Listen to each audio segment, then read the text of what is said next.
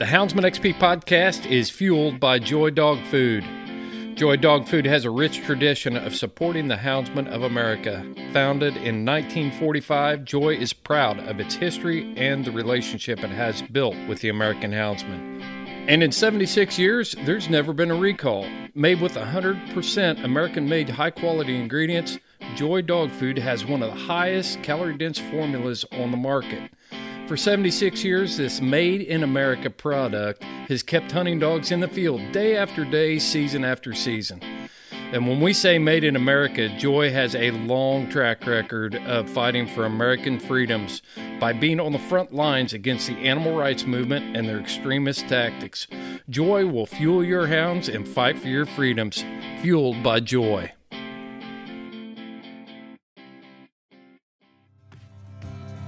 The Houndsman XP Podcast Network is powered by Cajun Lights. All of your lighting needs for hunting can be taken care of at Cajun Lights. They have 3 models of cap lights.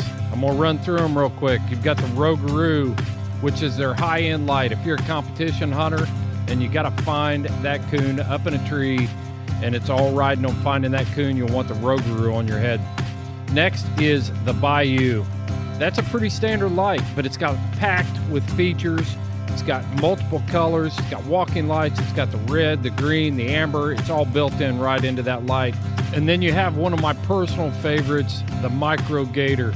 The Micro Gator is an ultra lightweight cap light. It's got all the features of a white light, red, green, and amber. I've used this light for everything from finding bear tracks early in the morning to coon hunting at night to working on plumbing in the house.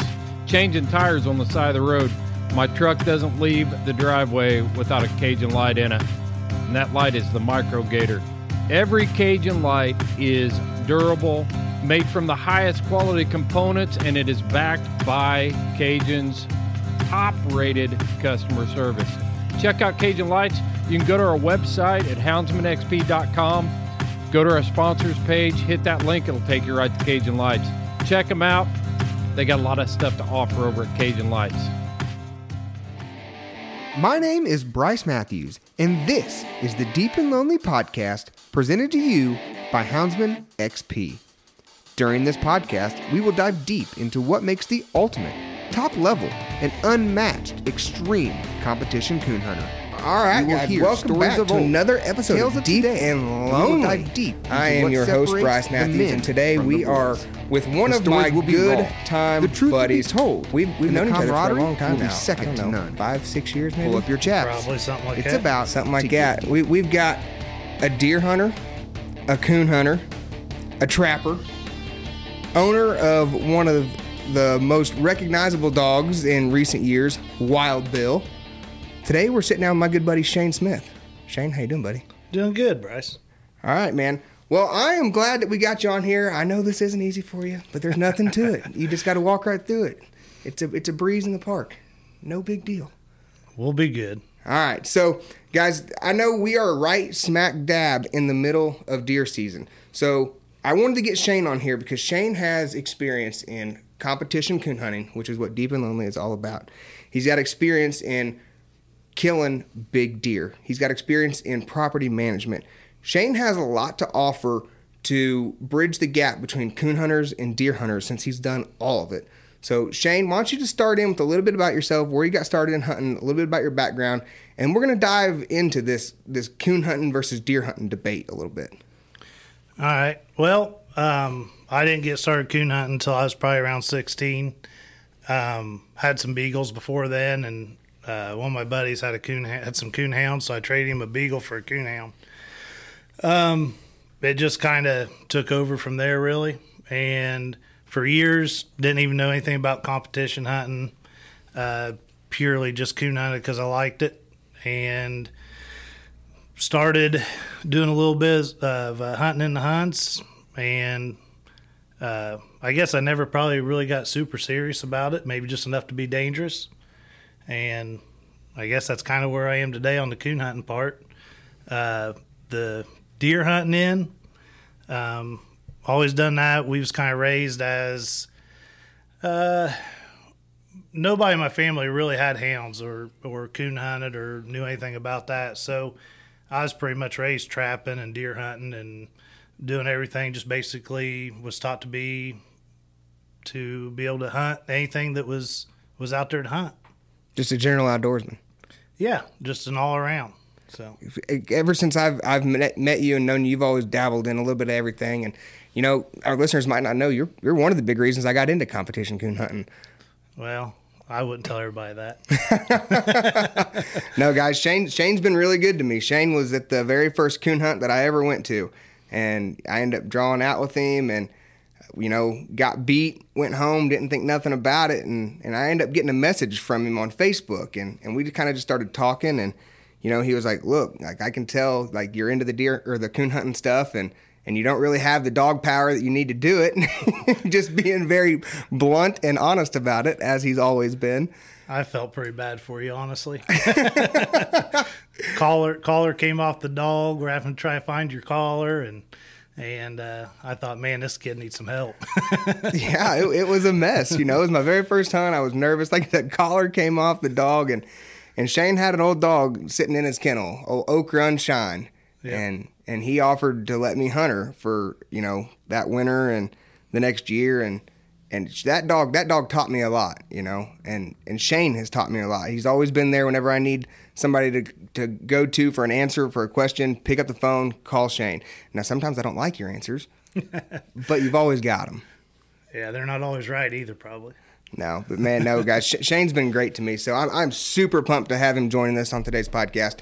Shane, let's talk about one of your mentors back in the day. How did you get started? Like, what do you see that he did for you as far as coon hunting and deer hunting? What did he bring to the table to teach you?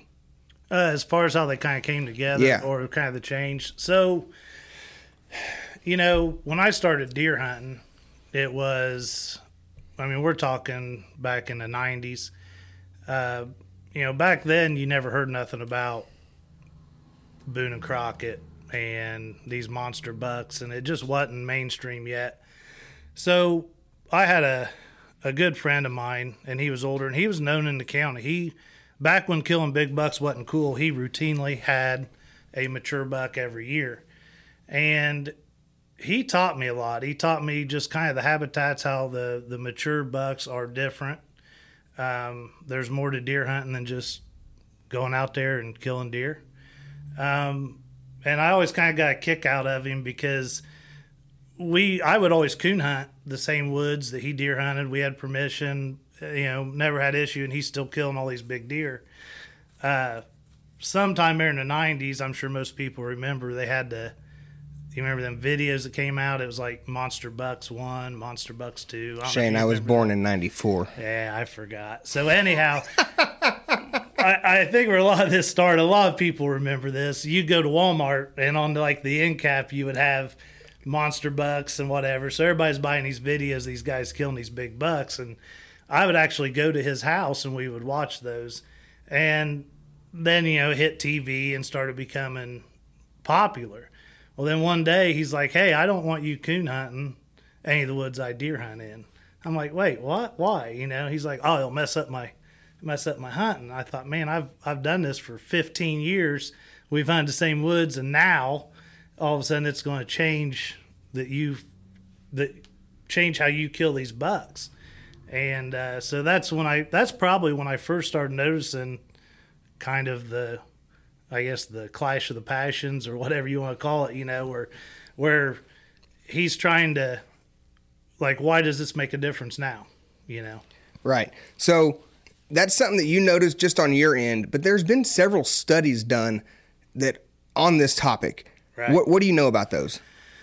I mean, I think the most popular one is Clemson University did a study, which they're out of South Carolina. And years ago, coon hunters used to always bring this up. I think we about beat it like a dead horse, but it's still true. It still happened if you want to follow the science. They actually tagged several deer on a deer hunting preserve and then did a series of 18 coon hunts. And with these coon hunts, they would keep track of these deer in a 24-hour period before the hunt, And then the coon hunts lasted from when it got dark till midnight. Then they would do a 24-hour, watch these deer for 24 hours afterwards.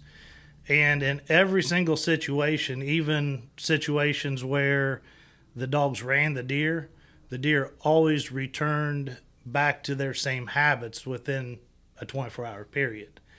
Kind of the funny thing I get about that one is the way they got these deer radio collared is they netted them off of feeders, came in and put the collars on them and everything, and the deer still went right back to their habits, to what they always did.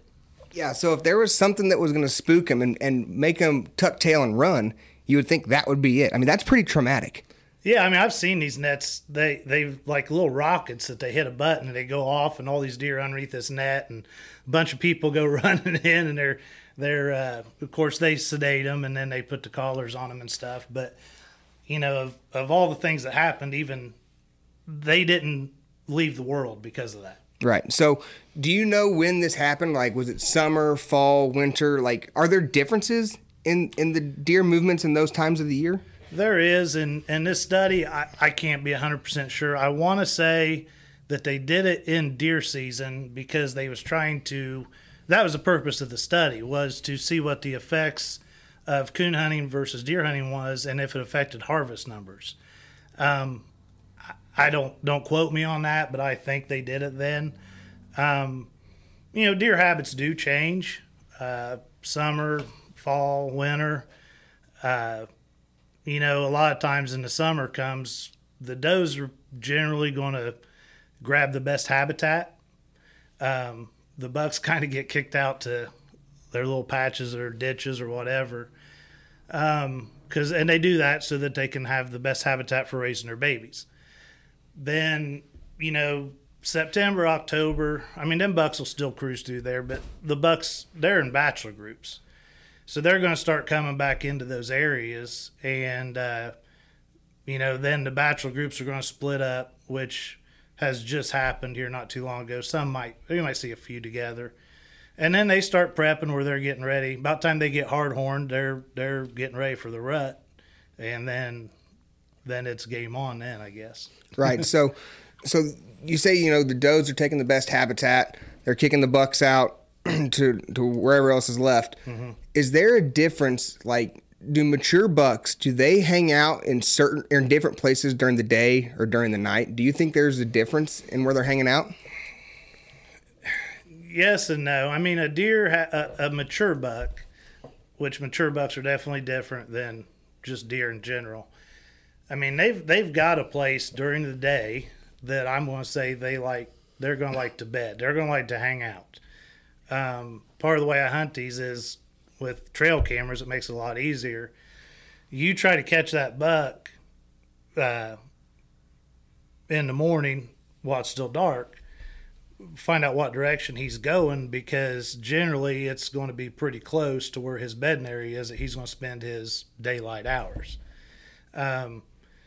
You hear a lot about bucks going nocturnal. I don't think that's necessarily true. I think the mature bucks they still get up and move. They have to. I think deer have to get up every 2 or 3 hours and eat.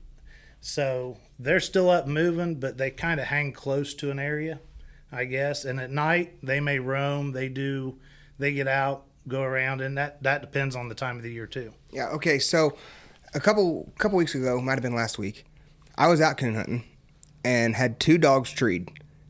Walked in, and there was a nice 8-point bedded down. Mm-hmm. No world beater by any means, but he was a nice, respectable deer. And I took a video of that buck laying there, just looking around, and you could hear dogs treat on both sides of him. Did not affect that deer from what I could see. I posted that on a couple of outdoor pages on social media, and boy, oh boy, did it stir the pot. Oh, yeah, you'll get them going. So, do you think that do you think they feel, I don't know the word, safer, more secure under the cover of night? Do you think that if that would have been midday, do you think that buck would have still laid there? I doubt it. They do. Animals in general, and deer are considered a nocturnal animal. Animals in general, under the cover of darkness, they're just more calm. And I don't care if it's deer, I don't care if it's coyotes or anything. I mean, there's a reason why most people go coyote hunting at night and get them come across the fields. I mean, they actually feel more comfortable coming in at night to your calls. Could be a different scenario in the daytime. And deer are the same way. And a lot of that's just a learned behavior that, hey, there ain't much out there at night. It's going on. Right. So, I mean, like I said, I just thought it was pretty interesting that, you know, myself as primarily a coon hunter, I'm trying to make the case and the argument that, look, my dogs aren't messing with your deer. And, you know, you've got the primary deer hunters like, yeah, well, what happened 15 minutes after you left? Did your scent screw up where he was bedding down? Did the dogs running around screw up where he was bedding down? And it doesn't seem like there's a lot of leeway or give and take on that. You know, there's not. A lot of that is, of course, you have a lot going on there. Did the dog screw up that deer? I mean, I seen that video. He was a decent deer, but he wasn't really a mature deer. As far as leaving scent, I mean, if every time a deer smelled a human scent, it took off and left the world, they would do nothing but run their whole lives.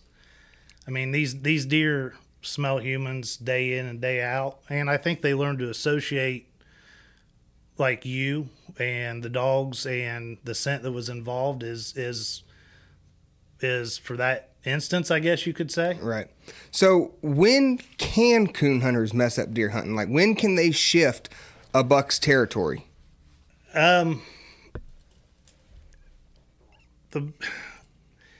All bucks are different. When mature bucks, I assume you're talking about mature deer. Yeah. You know, a mature buck, they all have their own personalities, I guess, kind of like your dogs. You know, you've got some dogs that'll go out there and the worst thunderstorm that ever happened will take off and they just keep hunting through it. And you've got some that'll run back and want to jump in the dog box. The mature deer are the same way. I'd say you're not going, from my experience, and I mean, that's kind of where I'm talking here is me coon hunting and chasing these deer. You're not going to mess them up if you're hunting on somewhat of an occasion. Now, if you're hunting there every single night, over and over again, and you are just blowing through what they are comfortable with, they're probably they may move out, but they're not going to go far. So, I mean, you talk to other coon hunters, and like we say it over at Okefenokee on the Salamone a lot. Man, this area has been dogged out. It's been dogged to death. That just means everybody's in there running it night in, night out. How many nights in a row do you think in a woods, if somebody's trying to actively trophy hunt in there, how many nights in a row do you think a guy can coon hunt it without screwing up the deer? I think a lot of that depends on your habitat and the area. So the first thing a deer's going to do when you go in there and make noise or whatever, they're going to just get up and go to a spot just out of your way. They're just going to bed down tight and watch you. If you're in a little small 10, 15 acre woods, I mean, you could probably still hunt that thing a couple times a week and you ain't going to bother them. Someplace like what you're talking, or one of the reservoirs or something, you could hunt that place every night. You're probably not going to affect that deer. It's probably your smaller patches, more secluded little spots there. And a lot of it depends on if that deer has grown up from the time he's born being around the dogs. I mean, there's a lot to be saying. I always say you're training your deer, you know, so. Yeah, and I've heard you mention that several times, so let's get into that. Let's start out by, if you are a deer hunter, you're a coon hunter, and you just got permission for a new piece of property, are you going to coon hunt that piece of property while you're getting ready to deer hunt it? Brand new piece of property. What are you going to do there? Most time, if I'm got permission on new property, it's probably because I done found a buck there or seen a buck. If it's October and I'm ready to go hunt that buck, I'm probably not going to turn a dog loose in there. Mainly because, you know, he has not been trained, I guess, to know how to react to these dogs. And with his personality, I don't know if how he's going to react to this, something new in his life. I'm going to say half of them probably don't care. The other half, he may not want to be there anymore. Now, come April or come spring or whatever, or the day that deer season's over, I'm going to start coon hunting that, and then the following year, I'll coon hunt and deer hunt the whole time. So dive into that a little deeper. Talk to me about training this deer. I've heard you say it to me just in conversation, but like tell listeners what you mean by that as far as, you know, I guess the deer adapting and learning certain deals. So, you know, all the woods that I deer hunt, I coon hunt. Some of them I'm hunting 3 or 4 nights a week. And I've done that for years. And I'm fairly successful at getting a mature buck every couple of years. My thought on that is them deer are used to me from the time they are born. They are fawns. And that can be a whole different conversation, whether how many stick around, how many don't. But regardless, the deer in that area have become accustomed not only to me, but probably the sound of my vehicles, just like your dogs know the sound of your vehicle versus somebody else's. They know the program. I have coon hunted it. They go in, just like that buck you had. They may just lay down and watch me. 9 times out of 10, they'll bounce out in the field and watch me. And I get done hunting, and they go back to doing what they're doing. I can go in, I can coon hunt that night, go in the next morning, and deer hunt and still feel confident nothing has changed. And you know, it's just like deer living in the city. They have adapted to people. They've adapted to different things. And if I'm coon hunting these woods every night, it's not affecting these deer. So one thing that I've noticed kind of when I'm coon hunting is that I wouldn't say very rarely, maybe 4 out of 10 times when I'm hunting do I see a mature buck. The majority of the time, I'm seeing does, I'm seeing younger bucks. How many mature deer do you think are in an area? Not many. I mean, and of course we're in Indiana, which really there should be more mature deer around than there is. But I mean, they say there's like an average of 1 mature deer every square mile of habitat. That's not including the ag fields. So that means take all your woods together, and every square mile there's going to be a buck, a mature buck. And when we're talking a mature buck, it doesn't necessarily have to be a Boone and Crockett buck, because most mature deer are like 140, you know. So as far as how many's in the area and why, there's really not many around. A lot of them reasons is, I mean, they're getting killed. They're just not living that long. Come deer season, they're getting shot. And when I say a mature deer, I'm saying anything over 3.5. Very few people probably actually, even deer hunters, probably actually even see mature deer while they're deer hunting. I mean, you have your good deer hunters that do. And, you know, and part of that average, one thing we got to remember about an average is there could be a guy over there that has done the correct property management, has the food, has the habitat, has the cover. He may be holding 2 or 3 of them over there, so that really messes your average out. So there's just not that many out there. Yeah, I know one thing that frustrated me whenever I was deer hunting a lot and pretty hard was that, you know, I remember 2 instances where I had nice bucks on camera on my parents' property whenever I would hunt back home, and I would hunt those deer specifically. I would let smaller bucks walk. I was always taught, don't kill anything smaller than what's on your wall. That's just how I was raised. Right. So I would let smaller bucks walk. In 2 different instances, one was a 4-point and one was a small basket rack 8-point. I let them walk. I was hunting fairly close to the property boundary. Within 20 minutes, bam, boomstick goes off. I walk out. What do you know? The other guy hunting the other property is carrying those 2 smaller bucks out. And, you know, one time I tried to talk to him. I was probably 19 or 20. I wasn't very old at all. And I was like, hey, you know, what's your goal over here? Are you just hunting for meat? What are you doing? Because I'm trying to hunt these nice mature deer and let them grow. And he just looked me dead in the eyes. He was like, "Can't eat the antlers, bud." And that was it. So do you think that has a big factor in the way that deer are growing? There's many factors in that, and I'll just speak for Indiana. When I was growing up, we could kill 2 bucks when I was younger, a year. We didn't have big bucks around here to speak of. We had mature deer, but as far as Boone and Crockett deer, it just wasn't even heard of. They changed that to where you was only allowed to kill 1 buck, which, just skyrocketed the amount of mature deer, bigger deer that was around here. It helped that out. But yes, and there's I want to say a lot of your deer are getting killed at 2.5. At 2.5, a lot of these deer, some of them are sporting a pretty good rack. Probably 80% of the people out there is not going to pass them up. So, yeah, people not passing them up, that's definitely going to make a difference. You're never going to get anybody on board. And I'm not saying you have to. I've always taught my kids, you shoot the deer you're happy with. I don't care if it's a fork horn or if it's a 200-inch deer. If that deer is what you're happy with at the end of the day, that's what you take.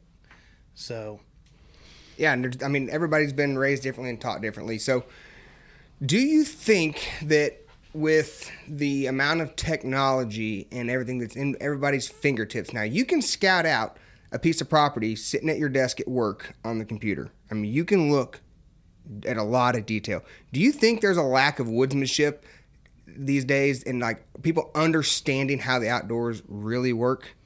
Oh, absolutely. That's probably the biggest problem I see when you try to, I won't say argue, when you try to have a discussion amongst hunters is they really just don't understand.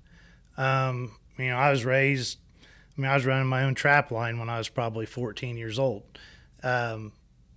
Even I can look back and my kids at 14 thinking about letting them go out on their own, run a trap line. It kind of makes me wonder. But, I was raised in the woods. I spent all my time in the woods, didn't have games, didn't have phones, didn't have any of that. And you learn how animals react. You learn their habits. You learn everything that goes on out there. And I think now, you've gotten the Michael Waddells of this world, and somebody's sitting at home in their chair, and everything they see on TV, every podcast they hear is these big bucks, and they're sitting and saying all these big bucks and letting these other ones go by. And the thing is a lot of them guys, whether it's them or who's guiding them, they know how to deer hunt. They're woodsmen.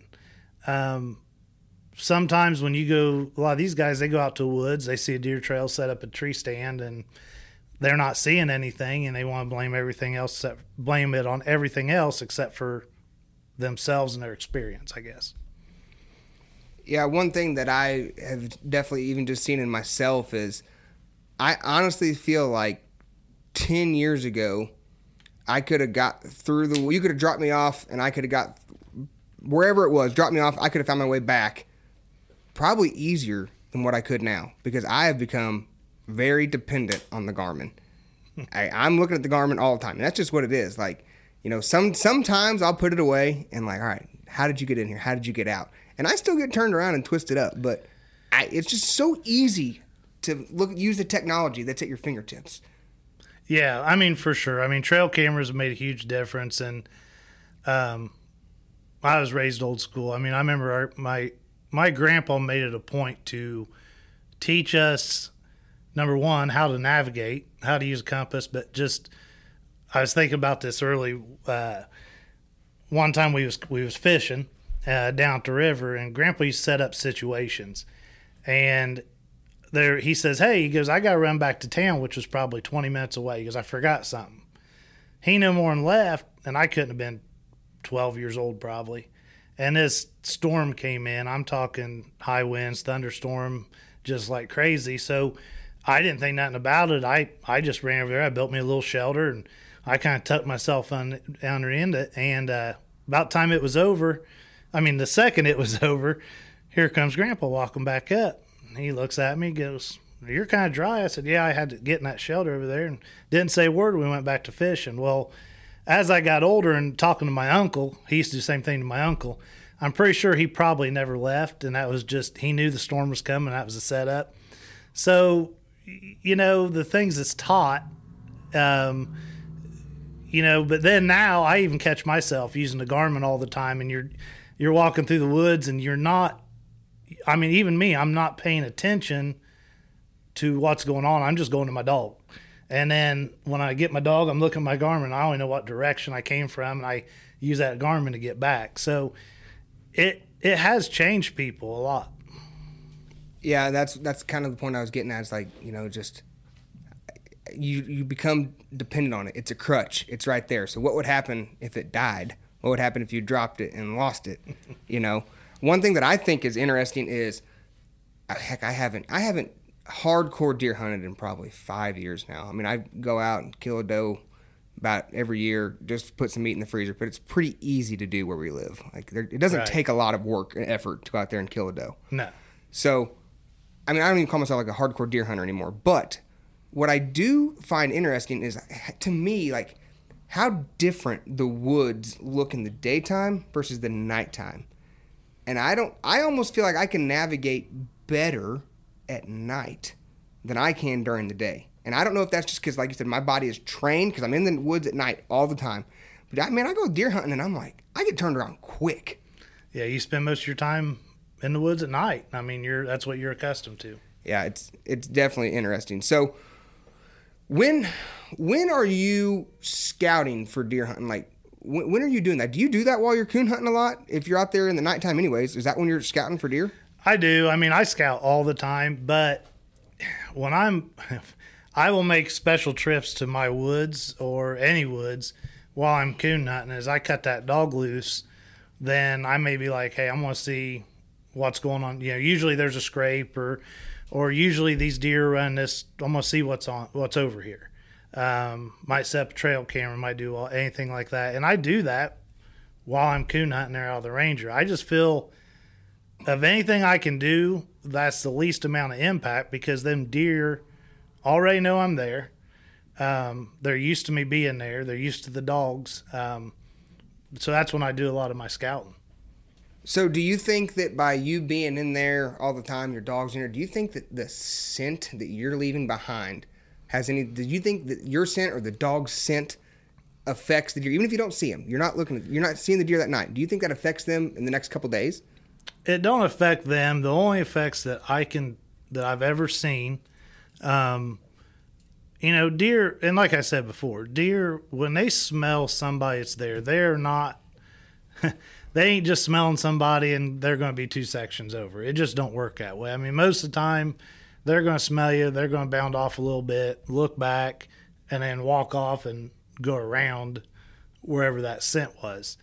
The only effect I've ever seen is if I've coon hunted really late, like into the morning, and I don't do this anymore when I was younger. And then a couple hours later, I'm back up in my tree stand. Well, I'd walked maybe in front of my tree stand there. Well, I've had deer come in, smell where I actually had walked, and they moved off and didn't. It kind of made them a little nervous. Never had that effect. Now, most of the time, I'm done by 1 o'clock. So, I can't say I've had any issue with that here recently. I think if it's pretty fresh, they're going to get a little nervous. They're still going to be there tomorrow or the next day. So, yeah. So you've been in the game a lot longer than I have. What have you seen that's different now versus, I don't know, back in the 90s when your mentor was teaching all this stuff and he was killing big deer? Do you think that land is getting harder to hunt on permission? Do you think dogs are going a lot further now? Trail cameras, like, what are you seeing? What's the differences between when you were starting and growing up and now? The biggest difference is that deer hunting became, I guess, commercialized or super popular. And when that happened, deer hunting became more important than any other form of hunting out there. It wasn't like that growing up. It was all the same. The guys that you met up and ate breakfast with would talk about deer hunting and coon hunting and everything else in general. So it has created a group, I guess, of people that's disconnected. I say disconnected from reality, but they're just kind of disconnected from everything else. And then coon hunting has changed to where back in you could turn 4 dogs into a 8-acre patch. They'd all get treed together on one tree. You go get them, you get out. Now them rascals, they're splitting up. I mean, they're hitting a fence row. They're covering country. They take you into territory you have not been in or may not supposed to be in. So it kind of started a perfect storm for coon hunters to deer hunters. Now you're in places you're not supposed to be. There's cell cameras that let them guys know you're there. The dogs are going farther. It's like I said, it's the perfect storm for them 2 groups of people to not get along. Right. So what do you think we can do to bridge that gap? Because I know there's a couple years ago that Bashman and I were hunting this woods, and we literally called it the camera woods. We got in there one night. It was a place we weren't supposed to be in. We had permission for the property next to it. Dogs got over there. Walking to the dogs, we counted over 20 cell cameras. I can't tell you how many times my picture got took. I have never got an issue. I never got a phone call or anything like that from anybody. But I know that I was on there. I mean, there's no way they didn't catch me. Right. We counted over 20 cell cameras. That's not including the ones we didn't count because you don't see all of them. Yeah. So what can we do to bridge that gap? What can us coon hunters do if our dogs get over where they're not supposed to be? How do we have that conversation with a landowner who comes out and is a little aggravated? Well, I think, and I'll just give a couple examples. I mean, one thing I do, if I gain permission and around here we have sections, and then they're usually separated by ag fields. So if I gain permission in this section of woods, then I go to I try to hit all the surrounding owners of the woods around there. And as you know, permission is hard to get, and you're going to get turned down more than you're going to get said yes. But what it does is it introduces me to that landowner. If they tell me no, the first thing I ask is, I said, hey, I've got permission on so-and-so's property over here. There is an opportunity. I'll do my best to keep my dog over there, but there could be a chance that he may get over here on occasion. How do you want me to handle that when that happens? And I said, do you want me to call you? I said, it could be 1 o'clock at night or whatever. Every single time I've done that, they've all said, no, just do your best. If the dog gets over there, just go in and get it. And then what I usually do is I give them my phone number and my contact info. And I said, look, if you wake up in the middle of the night and you see lights and you want to know if it's me or not, I said, call me, text me. And it cures the problem of being out there at 1 o'clock in the morning like we've all done and sitting on the road going, should I drive up this lane and wake them up, or should I try to sneak in here? Well, most of the time you can sneak in there and get out, but sometimes you can't. Sometimes they're meeting you at the road. So the other thing as far as deer hunters, I heard on a podcast I was listening to, and these guys are not fans of coon hunters, but they are very good deer hunters, and they manage their property. I mean, they have their passion for deer hunting. It's their property. They invest as much money in that as we do in coon hounds. And he made mention that, he got it. One of his trail cameras showed up, and this was in Kentucky. There was 2 coon hunters on his camera looking at their garments, looking for their dogs, is what he assumed. And he was not happy about it, and he was making a point on his podcast that he wasn't happy. But the one thing that hit home is here's deer hunters, not a fan of coon hunters. And he's throwing a fit because these coon hunters are on his property. And, in a way, if I wasn't a coon hunter, I kind of see his point. But he made mention that if these guys would have just called or gotten a hold of him, he'd have been willing to make a plan on how to get into these dogs without disturbing his deer hunting. They was in what he considered the sanctuary, which is where no, they don't let any people in there for nothing. So, as from a deer hunter, I mean, why can't, and I know I'm just talking, probably won't happen, but literally you could have signs out there that said, look, no trespassing, but if emergency or if your dogs get over here, call me at any time. And then, I think if the coon hunters, if we could somehow get on that page and form that relationship, because as mad as he was, as much as he was against coon hunting, he still said if they would have called me, we could have sat down and come up with a plan to get their dogs. Yeah, but I don't know that that's a great plan, I guess, in theory, but I think that coon hunters need to get along with coon hunters before they worry about getting along with deer hunters.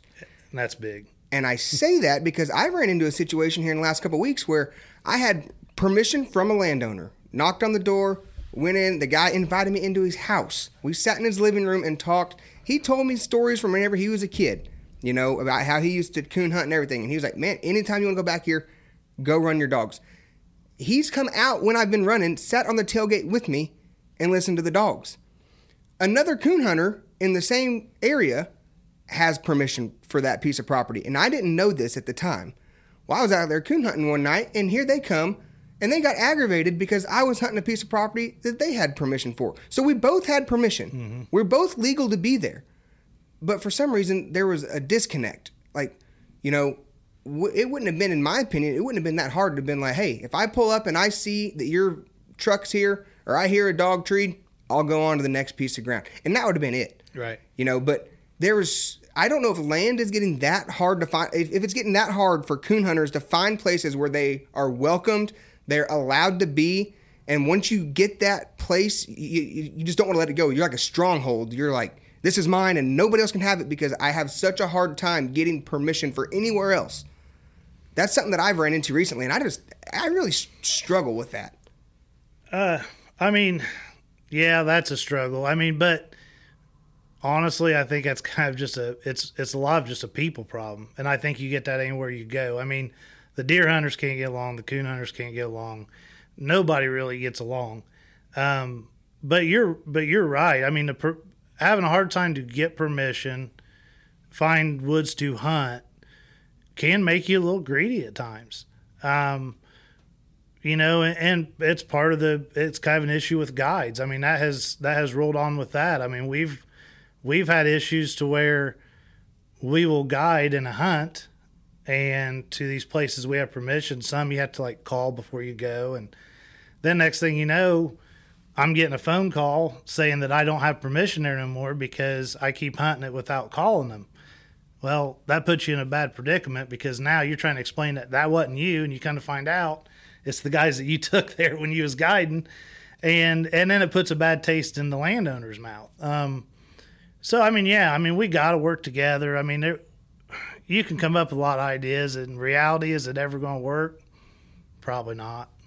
So, yeah, we've got to find something to do because we need to, as hunters, take the deer out from in front, take the coon from out in front.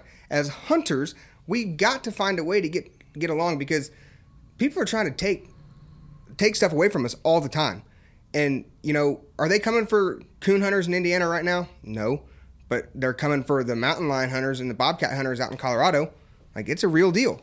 And if they take them, who's next? If we give them an inch, if we give anybody an inch, they're going to take a mile. So I feel like us coon hunters, speaking from my side of things, and the deer hunters, we've got to find a way to bridge a gap. And I just don't know how to go about that. Because these conversations are hard to have with somebody who doesn't understand both, like yourself. You know what app I use on my phone more than any other app, besides the podcast app, to listen to this here podcast? I use Onyx. Onyx Maps is the most comprehensive mapping system for hunters on the market today. I use it all the time. When I was in New Mexico, I was looking at 40,000 acres of ranch that I needed to learn. I flip open Onyx and just start studying the map. When I'm riding trails, I put the tracking app on. It helps me get around in strange country. I could mark water sources, food sources, bear sign, just all kinds of options within onX. You need to check out onX Maps by going to houndsmanxp.com. Click on the link on our sponsor page. You'll go right to onX Maps, and when you check out, enter the code HXP20 and you will get 20% off of your order. Know where you stand with onX. Well, I think, coon hunting, as we've seen posted all over, coon hunting's going mainstream. It's, part of the problem with landowners and people in general, I think a lot of the population still, if you say coon hunter, you're still thinking of this drunken hillbilly sitting out in the woods cutting some cattle fence. I can really see one of the, and this is why I'm all for it. It's like, hey, coon hunting's growing. Coon hunting is becoming mainstream, just like deer hunting did years ago. It's going places. And I think once it gets out there in the real world and people actually understand what we do, it's probably the lack of understanding that causes the biggest issues. Once they get that understanding, I truly feel it's going to make life easier. Yeah, one thing that, I thought was interesting the other night, and this is kind of going back to a couple topics ago, is me and Nikki pulled into a spot, public ground, out on the reservoir, had a gravel parking lot, pulled in, and I got out of the truck, and I don't know what caught my eye, but something caught my eye, and I looked up about 12 foot up in the air, and there was a trail camera pointing right at the parking lot. So going back to a people thing, do you think that is somebody who's like, they're so hardcore? It hasn't been there for a long time. It's just got there right around October 1st, deer season. Mm-hmm. Do you think that is somebody who's like, all right, I've got this area scoped out, and they've got that cell camera to see who's been in there, what dogs have been in there? It's public ground. So what do you think that was for? Because me and her had different ideas on that. It's hard to tell, and that's where your mind can get you in trouble thinking about things. It could be something as simple as this guy lives an hour away and he just wants to see if somebody's there hunting before he gets there. That way he don't have to waste a trip. He can go somewhere else. It could be somebody that's just, got a thorn in their side and they think that they need to see everything that goes on there. Several different things, I guess. Yeah, it was just something that interesting. It caught my eye. And like I said, my mind went 100 different ways. And heck, we spent 30 minutes, her and I, talking about why that trail camera would be there. But do you think that, with, like I said, the way things are changing and evolving, obviously right now there are more podcasts, YouTube channels, TV shows. There are more forms of information out there available now than there ever has been. Do you think that it is negatively or positively affecting this clash between deer hunters and coon hunters? And I call it a clash because I feel like that's what it is right now. I'm going to say it's 100% negative, because it's making everybody out there feel like they have to be successful. Just like social media. You look on there and a guy shoots a buck, a decent 8-point buck or something, and the first thing he says on there is, he's not the biggest buck and whatever, makes excuses for shooting that buck. Nobody should ever make an excuse for doing something they want to do. And it's almost like you have to succeed. They've made it to where deer hunting makes you have to succeed. And I think that's where a lot of the tensions and things go, where they're trying to eliminate anything that might mess them up, even though they don't know what it is. So, deer hunting is obviously mainstream. Coon hunting is going there. Do you think that there is an opportunity for coon hunters to spin this? For coon hunters to bring something to the table to help out deer hunters? Do you think there's anything that we can do, just to try and bridge that gap and offer something to them in order to build a trust and a bond and a relationship? I think as coon hunting goes mainstream, like I said before, that's just going to get us out there. It's going to show them who we really are. And you're going to start rubbing shoulders with different people, and money talks. And once the same sponsors are sponsoring the deer hunting and the coon hunting or however once, we're going to be forced to somewhat come together, whether they like it, we like it or not. I think it's going to happen. I think it's going to help. Do I ever think the issue ever going to go away? No. Yeah, that's something that I find interesting is like, I don't know. I always go back to bass fishing when I think about sponsorship. You see these guys have their boats wrapped and everything. Their trucks are wrapped and they've got the fancy shirts with everything on it. Like, I don't even know how to put it. Like, what would a day be like that where a coon hunter is sponsored? Like, I'm trying to imagine that. What would that look like? What would there be animosity between other groups, because like you said, these drunken hillbillies have finally caught up to everybody else? Would it be support from everybody else? Like, hey, they've come from the bottom and now they're here, so we can all band together and make a positive movement in the outdoor industry and fight off the antis. Like, do you think? I don't know. What would a day like that look like? Right. I mean, it's going to be both. It'd be pretty cool. I mean, I'll never see it, but there's guys out there I know that probably will. Here in the near future. But, you're always going to have the different groups of people. As far as what it would look like, the only way I can think of right now is, you think of your NBA players versus your college players versus playing basketball down at the park, I think the biggest thing that people are going to have to realize is that the people that play at the park are probably never going to be NBA players, and you just accept that and you still go home and support the guys or your college team. I mean, and I think that's kind of, as this is changing, I think that's the hardest thing for a lot of people to accept, is there are different levels. I'm still at the park. I wouldn't say you're at the park. You might be playing like high school ball. Maybe on the bench. No, but so another thing that I think about a lot is, and I thought about this on the drive over here, and we can talk off air on this one, but I've always got these crazy ideas. So you've got, we know, you've got deer camps, okay? You've got duck camps where groups of guys are going together and they're pooling their money to lease out a certain section of land. And they're all getting together for however long, a week, 2 weeks, whatever it is. And they're going there, they're enjoying camaraderie with each other. They have permission for a certain area. They can do whatever they need to do on that area to manage it. Why is that not a thing for coon hunters yet? Why don't we have a coon hunters camp? Why are coon hunters not rallying their resources together and leasing some of this private land so that we don't have these issues? No, I agree. And I mean, it's very possible. And I think if we was smart, it's something we would look into. The biggest thing is the clubs are going to have to come back. The guys that have these deer camps and these duck camps, I mean, these are groups of guys that have, I guess you could almost say, a duck hunting club.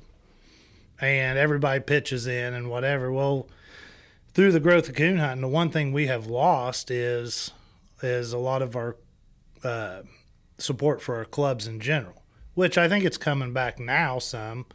But that's definitely, I've said that for years, that needs to happen. I mean, why don't we get all the club members to pitch in some money and go get several leases for nothing more than at least while you have the hunts? I said, and then if you're paying for it, well, you could sublease it back to some deer hunters and make some money, but you've got control. So yeah, just like you talked about earlier, as a guide, you've taken people to your places that you have permission for, and then they end up back there. If the club would go together, the clubs would go together, lease out 6 tracts of land, then those are the quote unquote club woods, and that's where you guide to. Right. That way you're not having that issue with landowner conflict, and people aren't going back to places you've taken them and sneaking in there. It's just club woods, Mm-hmm. It's for coon hunters by coon hunters. Which, that's possible in a lot of areas, not all areas. I mean, there's some places where this lease and what it costs has gotten out of hand, but I mean, there's places around here you can lease. I think it's reasonable. Right. So we've talked about, what to do if dogs get over on other people's property. We've talked about, we can lease our own property. We can do things like that. Is there anything else that you think that we can do to coexist as hunters? Is there anything else that stands out? What can we do? Anything else that we haven't covered already? Man, I mean, just going to have to figure it out. At some point in time, with the way coon hunting's grown and deer hunting's not slowing down, we're just going to have to find out. I mean, I don't know, maybe some coon hunters need to go to some of the whitetail banquets and stuff. Maybe we set up a booth there. Maybe we got stuff to hand out. I think it's mainly that they just got to understand what we actually do. Yeah, that's something that I was thinking about too, is like, the Indiana Deer and Turkey Expo convention. Why is there not a big, booth set up for the competition coon hunters and like showing them our side of the sport? Like, why are we not going to those things? Why are we not putting on these fundraising events? Why are we not doing that? I mean, I think a lot of your coon hunters, I mean, they're kind of loners, kind of maybe the personality don't fit in with the crowds, is what I've seen over the years, to where you're not. I mean, it takes a special person to be a coon hunter, and a lot of them people don't want people around. So, Yeah, and that's something that I failed to see, that side of the coin, because I am not that person at all. I can talk to anybody and make friends with anybody, and I'm very much an extrovert rather than an introvert, even though I do like to spend the time sometimes alone in the woods. So I don't think about that stuff, but I do think that we need to do more, and we need to find a better way of bridging that gap with the deer hunters and the coon hunters and educating each other. And I know the Hoosier Tree Dog Alliance, we're working on putting an events committee together where we can get some of these people who are members to go to these events and do that on behalf of the Hoosier Tree Dog Alliance. So I think there's stuff in the works. Just saw a new thing coming out on YouTube. I haven't got all the details yet. The Elite Handler Program. Right. It's going to be, from what I've gathered, a televised spotlight for dog sporting events, whether it's coon hunters, the bird dogs, field trialers, stuff like that. So I do think we're making our way into mainstream, and I think it's exciting.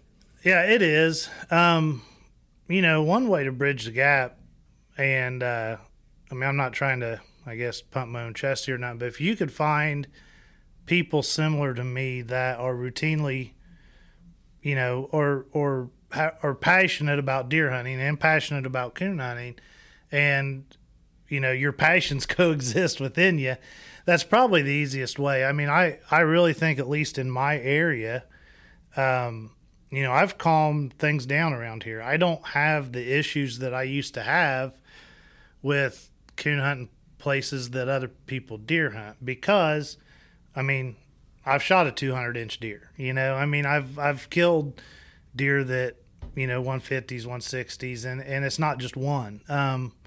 By doing that, they can never have that argument. It's I'm a coon hunter. I'm asking for permission to coon hunt, and you can't say, "Well, it's going to mess up my deer hunting," because you can't argue with proof, I guess.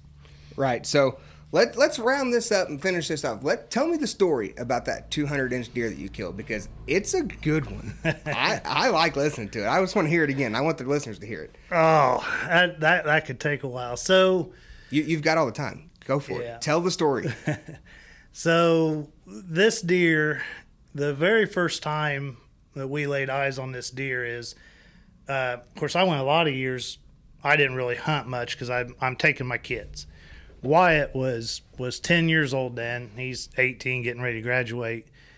And we're sitting in a stand, and next thing I know, I'm looking, there's this huge, typical, I say huge, he was 170s, typical buck, and he's walking right down there. Well, Wyatt's 10. I think he's hunting with a 410 single shot back then. I'm trying to get him lined up on this deer, and I just couldn't get him steady enough. He would never shoot unless he was 100% sure. And watched that deer go by, and I noticed he had some funky brow tines there, and it was a unique rack to where when you seen that deer again, you was going to know it. That hunt was pretty cool for me because that deer went on down, got back in kind of the thicket there, and we heard all kinds of commotion. Well, next thing you know, this doe comes running 5 yards in front of us, and there are 5 bucks that are chasing. She was red hot in heat, and he's right there with it. And she was running around so hard, she actually ran headfirst into a tree and fell down. And the other bucks were smaller, and Wyatt he'd plumb lost his mind at that time. Of course, I think I did too. So never did shoot anything. I mean, they was just moving around so quick, and so that was the initial when we seen this deer, and I just kind of put him kind of in the back of my mind. Man, that's one to watch, you know. The next year, of course, I was hunting my boy again, and I never really kind of forgot about this deer. And through this, me and another landowner that borders up to that, actually 2 different, we was always sharing the pictures we get on the camera of this deer. I mean, we got hundreds of pictures of this deer. And I'm back in my mind, I'm starting to get him figured out, just because at the same time that I'm hunting this deer, I'm also trapping this property and hunting this property. And it's, so I'm finding spots here. So are you coon hunting this the same time you're actively deer hunting it? I will say that the majority of this property did not get coon hunted, but I did coon hunt it. But, and I kind of just want to be brought up, but I trapped it. I was in there all the time. And on top of that, of course, I've got forestry mulcher in business that the landowners loved running 4-wheelers. So I put paths all through here. That was part of me hunting, and then they would just roll these 4-wheelers through here all the time. As far as coon hunting, there's a part of this property that I did coon hunt.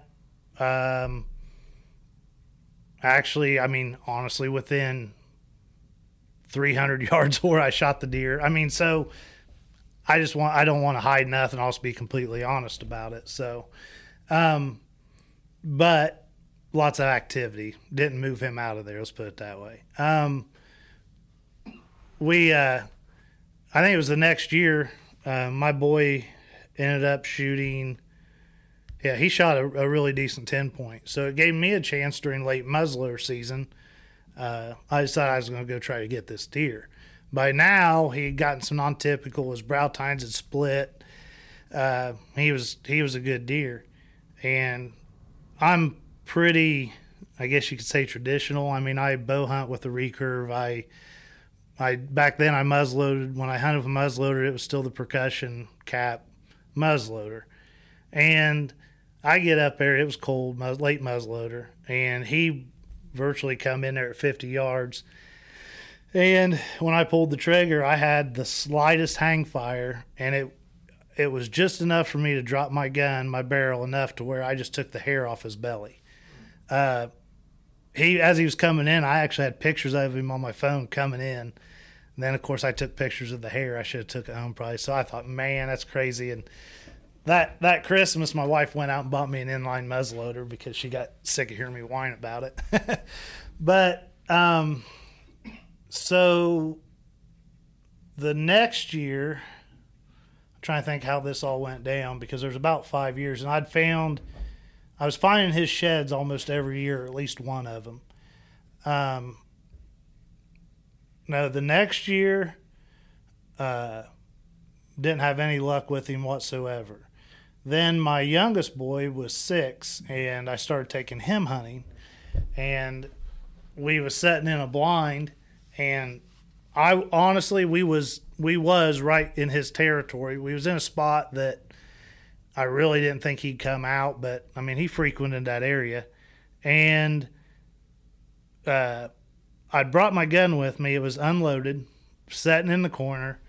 Bridger's sitting there. I'm just out to get him a deer, and he's 6, so he's playing on the floor of this blind and with Hot Wheels, and I got in his butt because he just kicked the wall, and I'm just kind of giving him a little grief about it, saying we ain't going to kill nothing if he keeps making noise. And I look up, and 200 yards in this thicket, this deer is looking directly at me. And so I put my binoculars up, and I'm watching him, and I was like, man, there's no way Bridget's going to get this deer. The deer already a little spooked. And it took me a while. I was like, wait, I got my gun here in the corner. So I was able to get my gun, get it loaded. As this deer's turning, I was able to take him. And like I said, he grossed. Man, I'd have to look because I don't pay too much attention to it. He grossed, I want to say he grossed 207, 208, something like that. But he was aged at 8.5 years old, which is just unheard of. Like I said, I have had quite a history with that deer. Yeah, that's pretty cool, because I remember whenever you told me, I think you text me, I got this deer, and then you sent me the picture when you found him, and it was really cool to see somebody who I've watched coon hunt a lot, deer hunt a lot, take a nice mature deer, because I don't know if I would have had the patience to play the 5-year waiting game. I mean, that, whew. Well, a lot of that 5-year waiting game was because I was spending most of my time in the woods with the boys, and luckily Wyatt got old enough he could hunt. And then the next year the other side of the county, I was fortunate enough I took one that he was a mature deer, probably 150s, and I actually coon hunted that woods the night before I took him.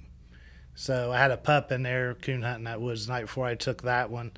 And after I took that one, I was a rifle too, and I've bow hunted my whole life, and I've shot some decent ones, nothing real crazy. And I just put the rifle down after that, and I grabbed the recurve, and I just didn't get the same enjoyment on them bucks anymore. And I thought, if I'm going to do it, I'm going to do it a little different by the method now.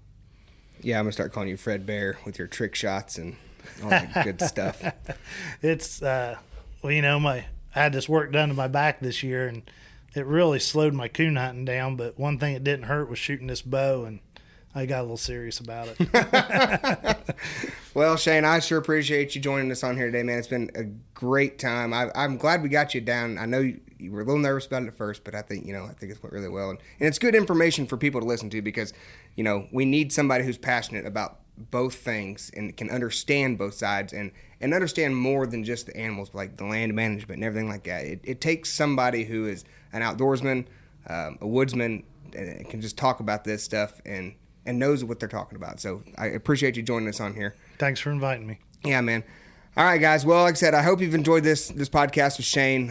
If you haven't done so already, make sure you join us on Patreon. If you join us on Patreon, that helps us out in many different forms. It gives you guys a ton of different perks.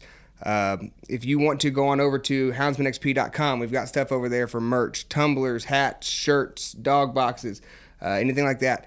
Make sure you are looking up the Initiative 91 for the Colorado deal that Chris has been talking about on his podcast. Do some research on that. Inform yourself on that, guys. There is going to be a big push next year in Colorado specifically, and if stuff goes south over there, it's going to affect us, even as coon hunters who primarily listen to this Deep and Lonely podcast. It could affect us, and it will affect us one day. So take the time, do some research on Ballot Initiative number 91 that's going on over there in Colorado. Shane, if you got nothing else for us, buddy, I think we're going to wrap this one up. I think I'm good, Bryce. All right, guys. Well, thanks for listening to the Deep and Lonely podcast. We'll catch you on the next one.